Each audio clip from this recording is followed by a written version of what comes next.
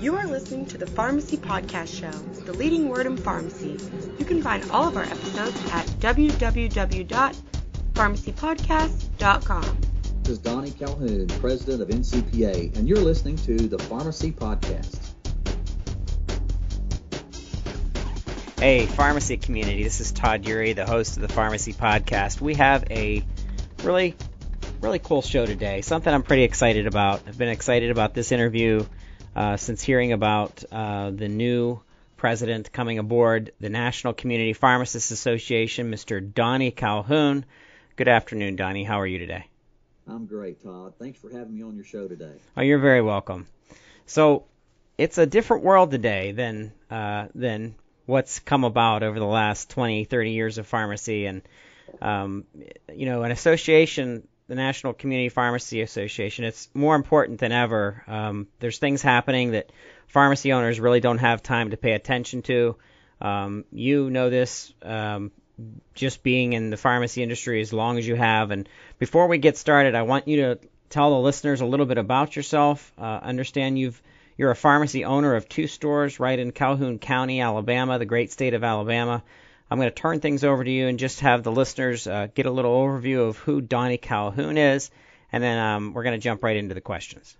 Okay, Todd, thanks so much. Well, I come from a varied background, just like, everybody does. I grew up in South Alabama and went to Troy State University and worked my way through college as a radio personality and working for the radio station. Then, of course, I got out and worked a couple of years for a small drug company as a drug salesman, and then went from there to pharmacy school. Because, primarily the reason is I called on pharmacies and doctors' offices. I met a lot of pharmacists and learned what they did, and their career just really excited me, and was able to finish up a couple of prerequisites, and very lucky, very, very lucky to be able to get into pharmacy school. And of course, I went to school at Samford University in Birmingham, Alabama, and what a great school. It's a Baptist college, and it's a great school, and I really appreciate everything they did for me to help launch my career in pharmacy. I was pretty active as a student, at Samford, got active with the state association while I was a student, continued that afterwards. I worked for a regional chain for 6 years, Harco Drug, primarily based in Alabama. We had a few stores in Mississippi, Florida, Georgia, and Tennessee, but primarily an Alabama company, and learned an awful lot as a staff pharmacist and store manager for Harco Drug, and it gave me the ability to learn about pharmacy. The first year that I worked, I actually did an APHA community pharmacy residency. I was one of the first 6 residents in the United States that did a community pharmacy residency way back in 1987. So community pharmacy residency has been around a long time. And so after completing that, I became store manager for Harco for 6 years. And during that time, the store that I actually managed was in Anniston, Alabama. Got to know the owner of Golden Springs Pharmacy real well. And actually, I was working at a store in Birmingham. My wife was in law school. Got a call one night and was asked if I wanted to own a pharmacy. And, of course, it's been a dream of mine for a long time. And I was able to take him up on that offer. And, 20-something years later, I'm still here. So that's pretty much my career in a nutshell. I've always been involved, in pharmacy because one of my professors at Samford says if you don't want to be involved in pharmacy, you need to go to Nashville, learn how to play the guitar, because our profession could be wiped away with the swipe of a pen. And we see that now and again almost every year for someone coming into our profession and trying to dictate what pharmacists do and what they can't do, when they do it, how they do it. So it's very important, to be involved. And I've been very fortunate over my career to be involved and be able to go out and fight for pharmacy. So that's pretty much me in a nutshell, Tom.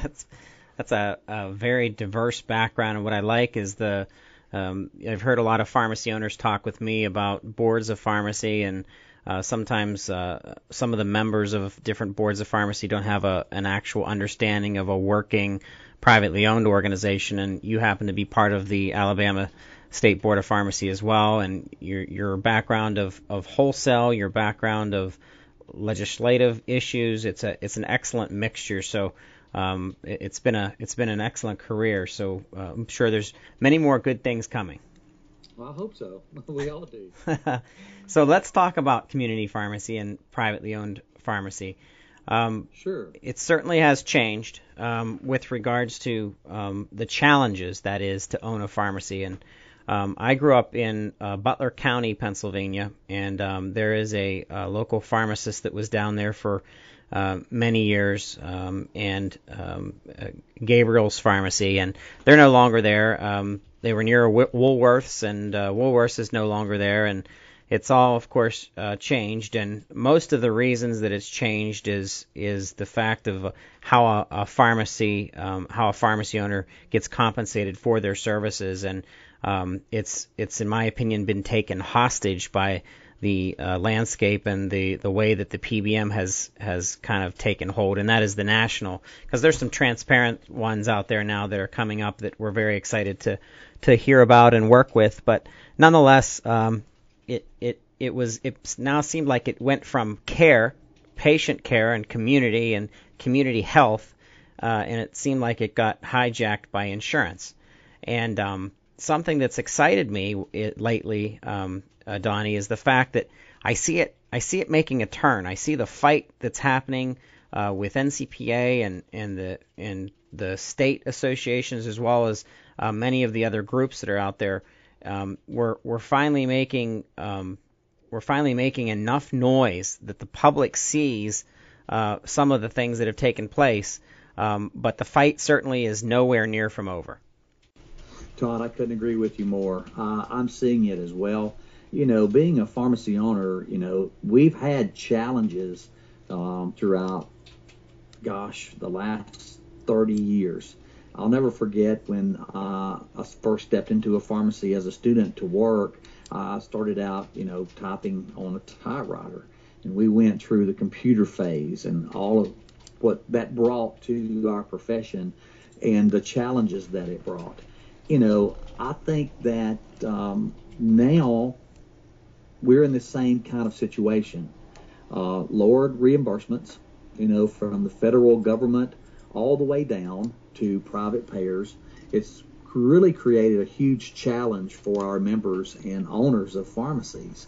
We have to diversify to find other ways to make an income and to be able to pay our bills. One of the frustrating things for me as an owner is that even though our business model has changed, no one else's has changed. The wholesaler's business model really hasn't changed drastically. The manufacturer's business model, when it comes to us as providers and as pharmacy owners, hasn't really changed very much, except for the fact that we can really no longer buy direct from them. So we're seeing our business model change dramatically, but no one else is willing to change to help us with it. So we have to help ourselves. There is a change. It's a huge change in the American public, I believe, because they value small town America. They value small business people. They've seen what the Walmarts of the world have done to small business. They've seen what, mail order has done to small business, not only in our industry, but, in the local shoe store, the local bookstore, the local hardware store. They're all facing the same challenges that we are, month to month to month. And I believe the American public is finally waking up and said, look, we realize there's value there, and they're willing to pay for that value. And I believe that as we go forward, you're seeing more and more state legislatures. As you said, state associations have really got involved. You're seeing more political leaders to come out and say, America needs to get back to work. And the best way to put Americans to work is through small business. Small business creates more jobs than any other industry in America. And pharmacy is no exception.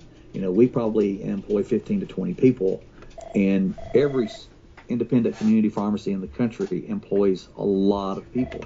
And if you add all of us up, we employ a lot more people than the large chains or the large big boxes or even the large mail orders.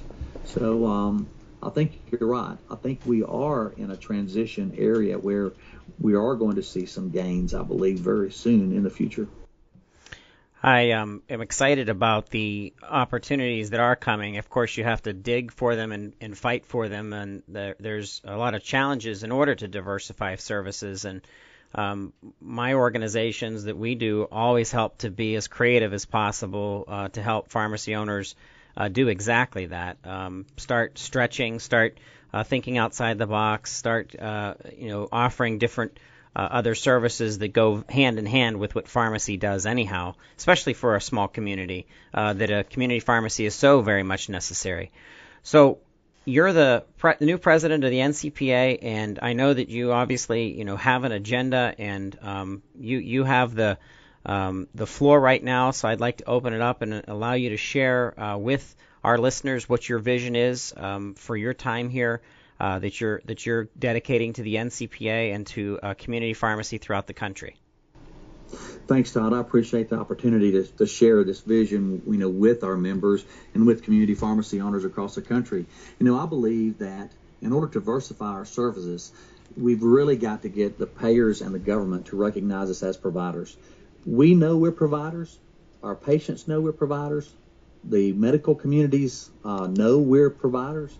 But when it comes to the Social Security Act, we're not listed as a provider.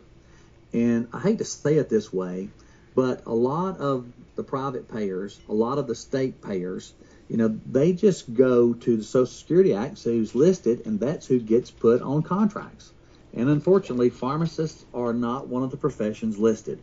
So one of the goals that I have this year is to really push pharmacists being paid as providers. There are lots and lots of services that we give away for free every single day. From free home delivery, we give shots for free. There are so many things that we do for free. There are millions and millions of dollars that we've saved the healthcare system by talking to patients and saying, hey, Miss Brown, you don't need to go to the emergency room for that. That cut's not deep enough or that burn's not severe enough. But then on the other hand, as providers, we're able to recognize that, hey, that cut is deep enough, that burn is severe enough, you need to go see the doctor right now. We play a vital role in taking care of America's citizens. We're the most accessible healthcare professional in America.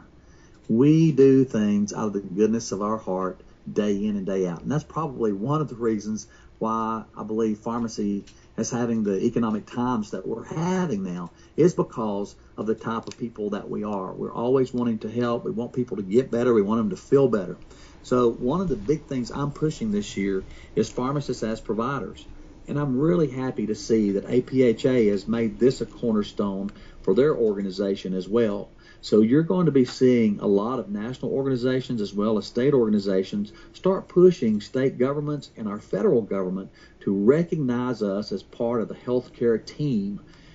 As healthcare is evolving under Obamacare, what is happening in healthcare now, we've all heard the terms ACOs, medical homes. So we know that healthcare payment reform is out there, that we're going to be paid differently. No one really knows how that's going to happen. No one really knows what the formula is going to be for that.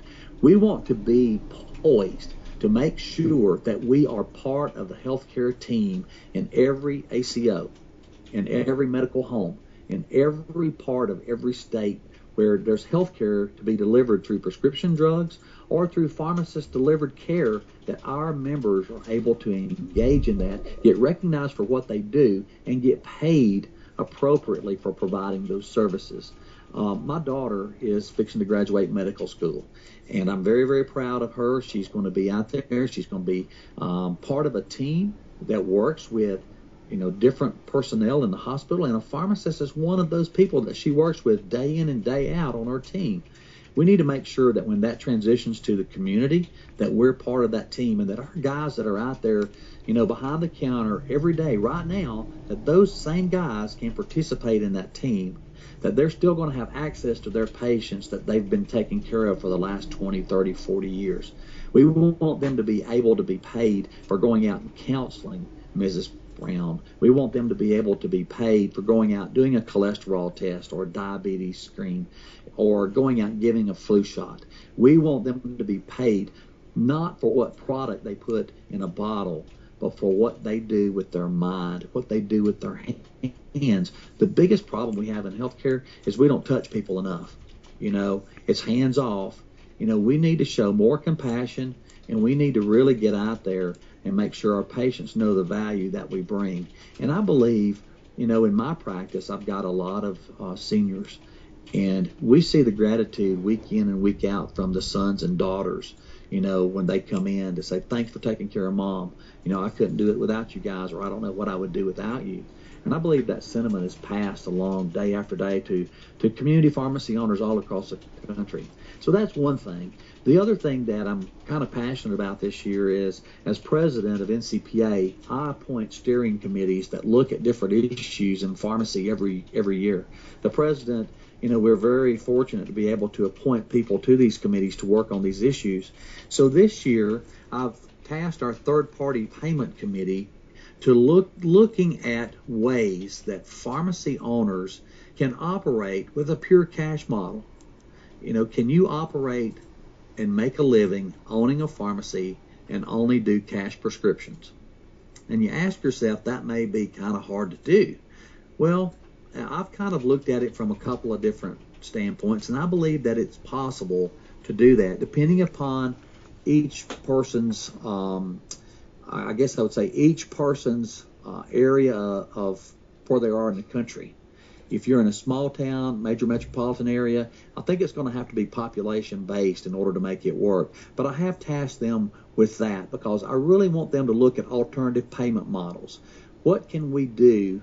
If the PBMs are creating so much problems for us, what can we do to take them out? Can we operate a business model where we don't have to deal with a PBM? So that's kind of one of the goals that I have this year, is for us to think outside the box a little bit and see how can community pharmacy operate without having to deal with PBMs, or make the services that we provide so valuable that we can dictate contract terms with the PBM. I think that would be great for me to send them a contract and say, hey, this is all I'm going to accept if you want me to be a provider for your services. So I think we've got some opportunities there. Those are two big things that I have on my agenda.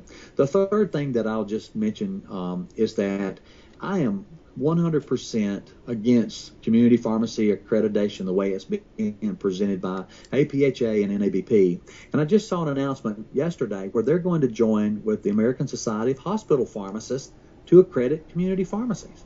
And, I think you've got the National Association of Boards of Pharmacy, the American Pharmacists Association, and you got the National Association of Society of Hospital Pharmacists.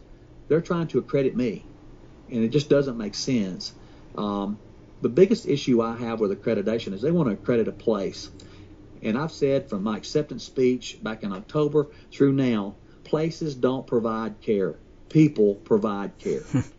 We need to accredit people, not places.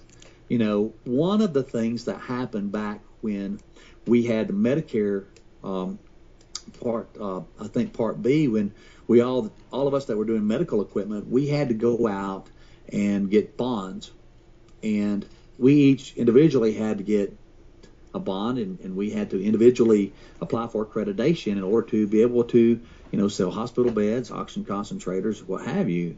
Well, individually, independent pharmacies all over the country had to do that. Chain pharmacies wrote one check, and every single one of their pharmacies were accredited. So what do you think is going to happen in the new model?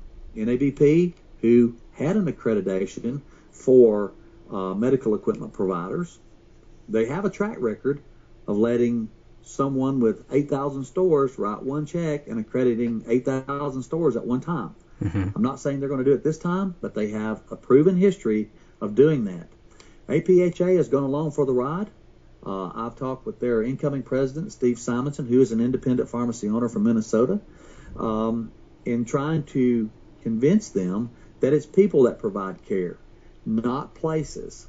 And, once accreditation of places goes out, if it becomes viable, which looks like it's going to be, what's the purpose of the state board going to be? You've got a national accrediting body that's going to go in and inspect your pharmacy once every 2 or 3 years for a significant fee. what's the purpose of the board in your state going to be?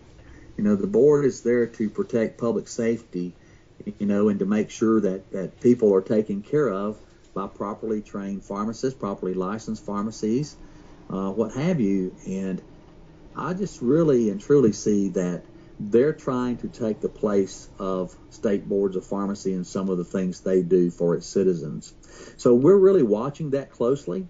I don't know what NCPA is going to do, but our board of directors and our House of Delegates have both come out in opposition to the accreditation process, the way it's being presented. So that's a huge part of my platform this year, is to make sure that independent pharmacies know that, hey, we don't like this, we're against it, and unless they can change it so that our members who are providing care and do a good job at it, that want to be accredited voluntarily, that they can be. If I've got an independent friend who's doing diabetes care and he wants to be accredited in diabetes care, he should be allowed to do that. If I've got a friend who's doing long-term care out of his pharmacy and he wants to be accredited in long-term care, he should be allowed to do that. But I don't believe that either one of my friends should have to be accredited just because they own a pharmacy in order to do business. And that's the big fear that I have. It's going to be another crutch the PBMs are going to throw at us to say, well, there's going to be a price differential in reimbursement if you're accredited or if you're not accredited. So we're very concerned about that. And so that's one of the things I'm going to be carrying this year as president of NCPA back to our members, to let them know that we are fighting for them on this issue. And lastly, I know I'm long-winded, I like to talk, but we're going to carry our fight to Capitol Hill, and we're going to make sure that our state representatives, our state legislators, our federal guys, that they know, where independent community pharmacy is at and what problems that we have and how that we're disadvantaged by other members out in the healthcare world. And one of the things I like to talk about is, the price discrimination on the cost of drugs. That's another topic in of itself. We're being paid because of a commodity, a prescription drug. We're being paid as a commodity. Well, I think if we're going to be paid as a commodity, then that commodity should be one price for everybody. It shouldn't be based on class of trade, whether I'm an independent pharmacist, a chain pharmacist, a hospital pharmacist, a mail order pharmacist, so forth and so on.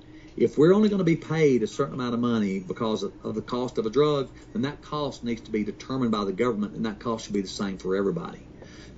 I don't believe, not for 1 minute, that when I'm being paid based on a unit of use of one drug, that it's fair for me to be able to take a third-party contract with someone who's buying that drug for 75-80% less than I am, but the reimbursement's the same. They're going to sign every bad contract that comes through because they're making 70-80% more than I am just based on the cost of the commodity. So I think that's something that I'm going to be talking about quite a bit this year as well.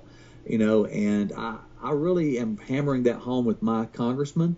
I think he understands it. And so I believe that we've got to continue to push that. And I know we've been pushing that for 20 years, but we cannot let that die. We have got to make sure that there's equality across the board if we're being paid on the commodity. So it's kind of a two-pronged approach. Pay me for what I know, and if you're going to pay me for what I put in the bottle, make sure that what I'm getting paid for what I put in the bottle is the same as everybody else is paying for it. So it's an uphill battle, but we've faced uphill battles for a long, long time. When I first went to pharmacy school, I was told, you're crazy for wanting to be a pharmacist. When I bought my store, I was told, you're crazy for wanting to own a store. And I'm probably going to have people say, you're crazy for your agenda this year. But it's something that I'm very passionate about, and I believe that we can accomplish, but we've all got to work together to do it. Well, I can't agree with you more, Donnie. We're here to support any way we can, again, getting the message out, definitely. For the listeners, Donnie obviously will be part of the annual convention in October down in Walt Disney World. So if you're listening and you're an NCPA member, definitely head on down there and meet with Donnie, and you'll definitely be floating around, I'm sure. And that's October 12th through 16th, 2013. And we're going to be there, and we're excited to be there, and I'll be able to meet you in person. as well, Donnie. But wanted to thank you for being on the show and for voicing the concerns that you have, which is concerns of all 22,000 plus pharmacy owners throughout the country. So thank you so much. You're welcome, Todd, and I really do appreciate the opportunity to be on your show. You're very welcome. We were on with Donnie Calhoun. He's the president of NCPA, National Community Pharmacists Association, and you're listening to the Pharmacy Podcast. Please, there's a comment section down below. You can ask questions to Donnie or myself about different things that you're concerned with. Reach out to us via email or the website form. Reach out to the NCPA for additional questions about things that are concerning you as a pharmacy owner. And once again, we thank you so much for listening.